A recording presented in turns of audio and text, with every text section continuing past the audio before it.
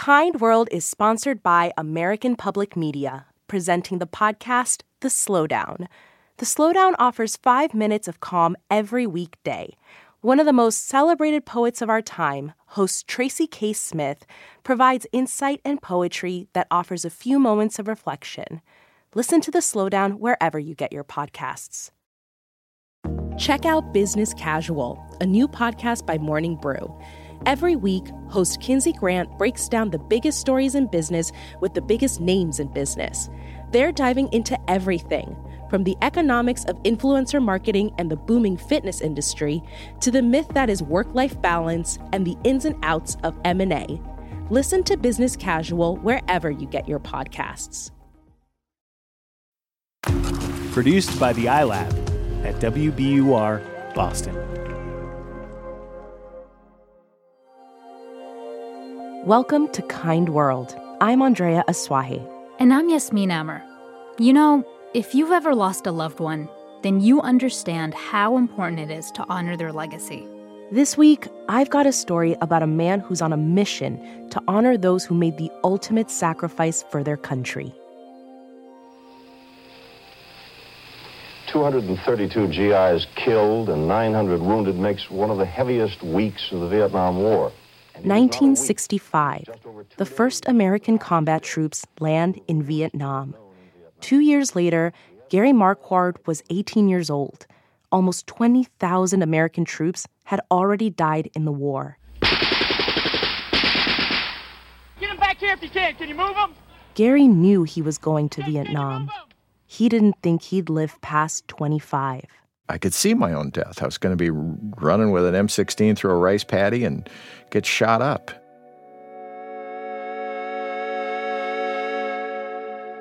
Gary is from a poor working-class family, mom, dad, 6 kids, who lived in Sioux Falls, South Dakota. His father was a World War II veteran who worked at the local meat packing plant.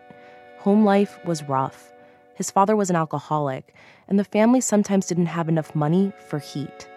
As the draft for Vietnam ramped up, young, healthy men with no college deferment, men like Gary, were at the top of the list. Vietnam was just looming there. It was something that I was always afraid of. That, I really didn't need a degree. I needed a beer and another football game and a girlfriend. That was kind of the mindset that you get into when life seems so very short. Gary wasn't a good student, but he was an athlete. And when he was offered a football scholarship to a 2-year college in North Dakota, he accepted, allowing him to defer his deployment until he finished school. By his first year of college, some of Gary's friends had already returned home in coffins. I figured, as soon as I'm out of this school, I'm going to Vietnam, so might as well live life as fast as I can. He married his college girlfriend Joan on his graduation day. He was 20. The young couple moved to a small town in South Dakota. Gary got a job as a draftsman, but without a deferment, he knew his days stateside were numbered. Then, suddenly, his whole life changed. I collapsed at work and woke up in a hospital. I had a bleeding duodenal ulcer. And they gave me some medicine and a diet to watch and said, you should be good to go. And a couple weeks later, I got a new draft card in the mail. It said, you're 4F. 4F. A designation by the U.S. military for people who are deemed ineligible for military service. Gary's ulcer meant he wasn't heading to Vietnam. I said to my wife, my God, I have to plan the rest of my life. Gary was relieved, but unsure of what lay ahead. He went back to work, where his boss, a World War II veteran, resented him. It didn't matter how hard I worked or what I did. To that guy, I was a college puke, and he was a Navy officer, and by God, that was the only way to dignity for him. But even though he hadn't served, he still felt a connection to these young soldiers. He couldn't understand why Vietnam vets didn't get the same reverence and respect that other veterans had received in the past. These feelings about the war stayed with him for decades, and when he retired at 62, he started reflecting on his own past. What have I done for the life I've been able to live? I had 2 wonderful kids. I had a great life. I started my own business. I was really successful. It was just the American dream. In retirement, Gary was invited to the funeral of a friend's father, a World War II veteran who served in the Pacific Theater. It was this event that gave him a new mission in life. I was there. They did this great flag folding, and then a guy stood behind a tree with a plastic-looking trumpet that had a recording device in it that squeaked out taps. And I looked at everybody in that congregation, and what was on everyone's face was, oh no. He and others were put off that a recording of taps marked the final farewell to a veteran instead of a live performance. Gary couldn't stop thinking about it. But then he learned about Bugles Across America, an organization that aims to get a live bugler at every veteran's funeral.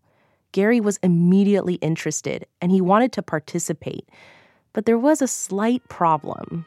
I had never really played an instrument. I tried, but I couldn't read music. It was a total foreign language.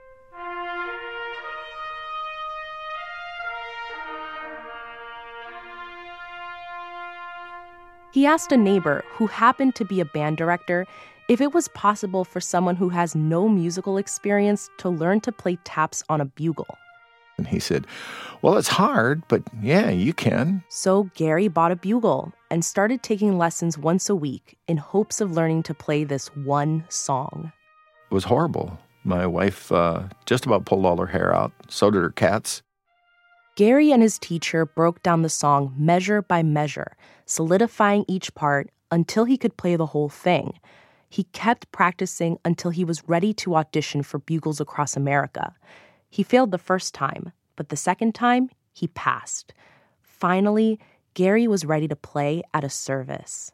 There was a funeral in Waconia, Minnesota. They called me, and I went down there, and it was my first time, and so I'm trying to follow all the protocols. So I'm out there. It's cold and windy, and I'm terrified, and just hitting that very first note. You want that to come out nice and clean. So I'm thinking about that and missed my cue. Gary snapped to attention and did play taps. And since then, he hasn't stopped.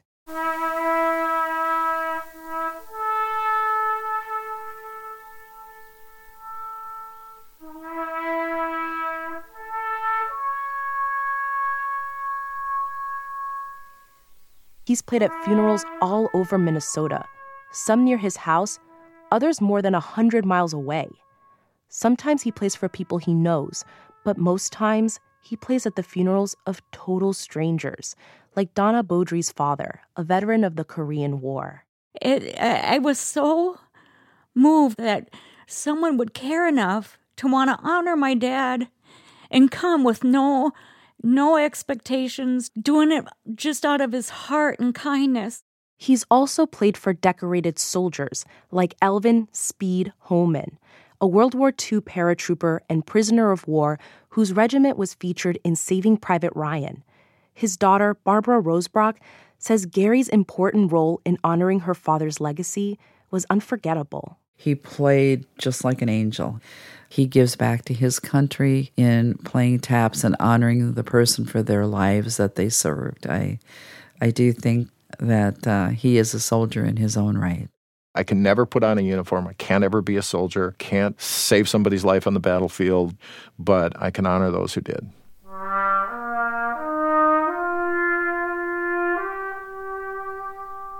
Now 70 years old, Gary says he'll continue to play at funerals and memorial services as long as he can. It's his way of saying thank you. We'll have more Kind World after the break.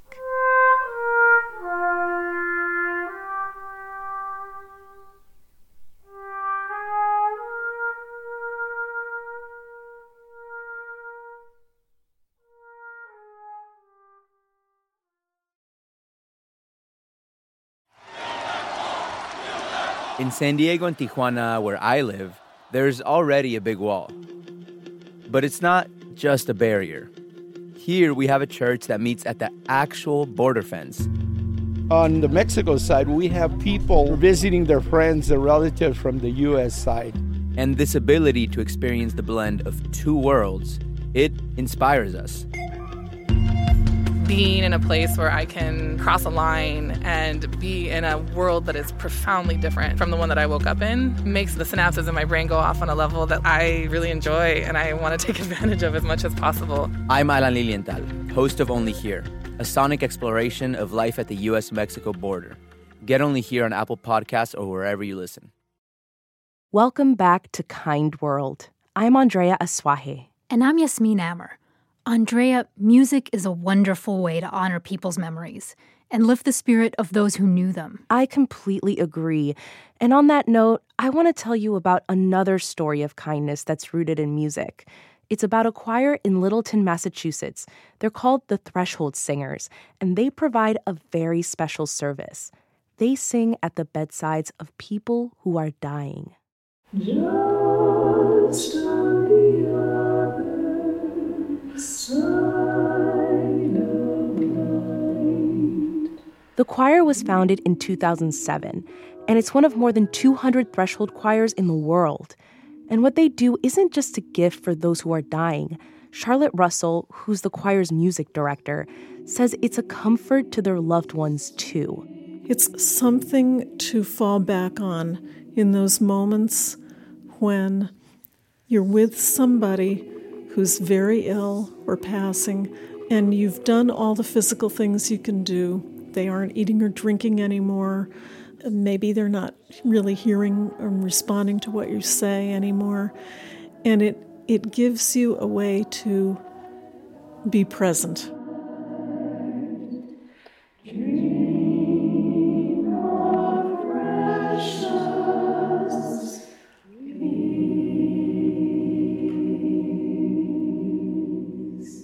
Charlotte says it's an intimate and personal way to help everyone in the room feel a sense of tranquility during a really difficult time. So, Andrea, I want to know, how does this work? I want to know what kind of music the choir sings. So the choir will receive a request from someone whose loved one is in end-of-life care. Maybe they're in hospice. They could be in the intensive care unit at the hospital. And the choir will send along a trio to sing for as long as the family wants. It could be 20 minutes, it could be an hour, and choir members learn hundreds of songs so they can sing at bedsides. Most of our music is about peace, calm, lullaby style. The music is almost chant-like. It is sometimes repeated several times, and it has a very calming effect. And Yasmin, when I went to their rehearsal and sat in their circle, I could feel myself relax as the choir sang these soft and gentle songs. Here's one of my favorites from that evening's rehearsal. It's called Rest Easy. Rest easy.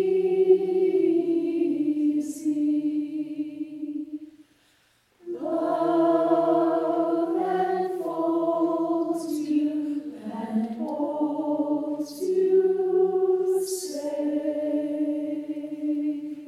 And some of their music is definitely aimed toward the family members and friends in the room, like this song, Where Love Abides. When the weight of the world gets heavy and trouble rolls in like the tides. That's very beautiful. So, did you get a chance to talk to any family members who've had the Threshold Singers at their loved one's bedside? Yeah, I did. I spoke with Jay Glazer. He's a doctor here in Boston whose wife Danielle died earlier this year. He says he wanted to have the Threshold Singers at Danielle's bedside because she spent her life studying meditation and music as healing. Dr. Glazer said the experience was overwhelming. The whole group, we were passing around Kleenex boxes the whole time because everybody was reduced to a bag of emotions, I think. And I think it was healing for us as well. It was kind of the beginning of our period of grief as well as a way of letting go. Andrea, I think what makes this whole project just so special is the impact it must have. I mean, this is an act of kindness that the singers know immediately has an effect. Exactly. And music director Charlotte Russell says of all the accolades she's received as a professional vocalist, nothing has been as powerful as her work with the Threshold Singers. This feels like one of the most important things I've ever done because of the level at which it helps.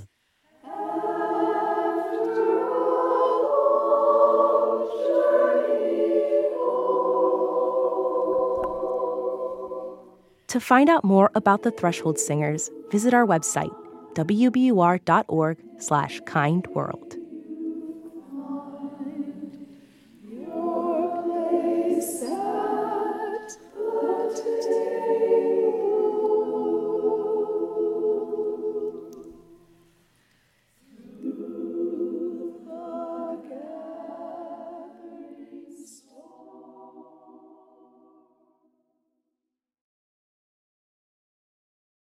Next week on Kind World, Lynn Schutzman always had a plan, but she never imagined how much her life would spiral out of her control. I cried all night. I couldn't sleep. I just cried, thinking that, it's like, this is divine intervention. God knew that, I was at my lowest point. What happened when someone finally took notice and decided to do something to help?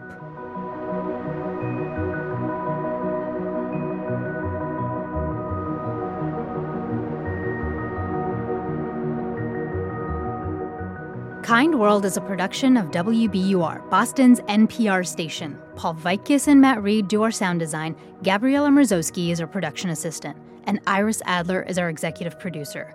I'm reporter and producer Yasmin Amer. And I'm reporter and producer Andrea Asuaje. If you have a story of kindness to share with us, or if you just want to say hi, send us a message on social media. We're on Facebook, Twitter, and Instagram at WBUR Kind World. If you're interested in helping our iLab team produce podcasts, then send us a resume and a little bit about why you want to work with us to ilab_internships@wbur.org.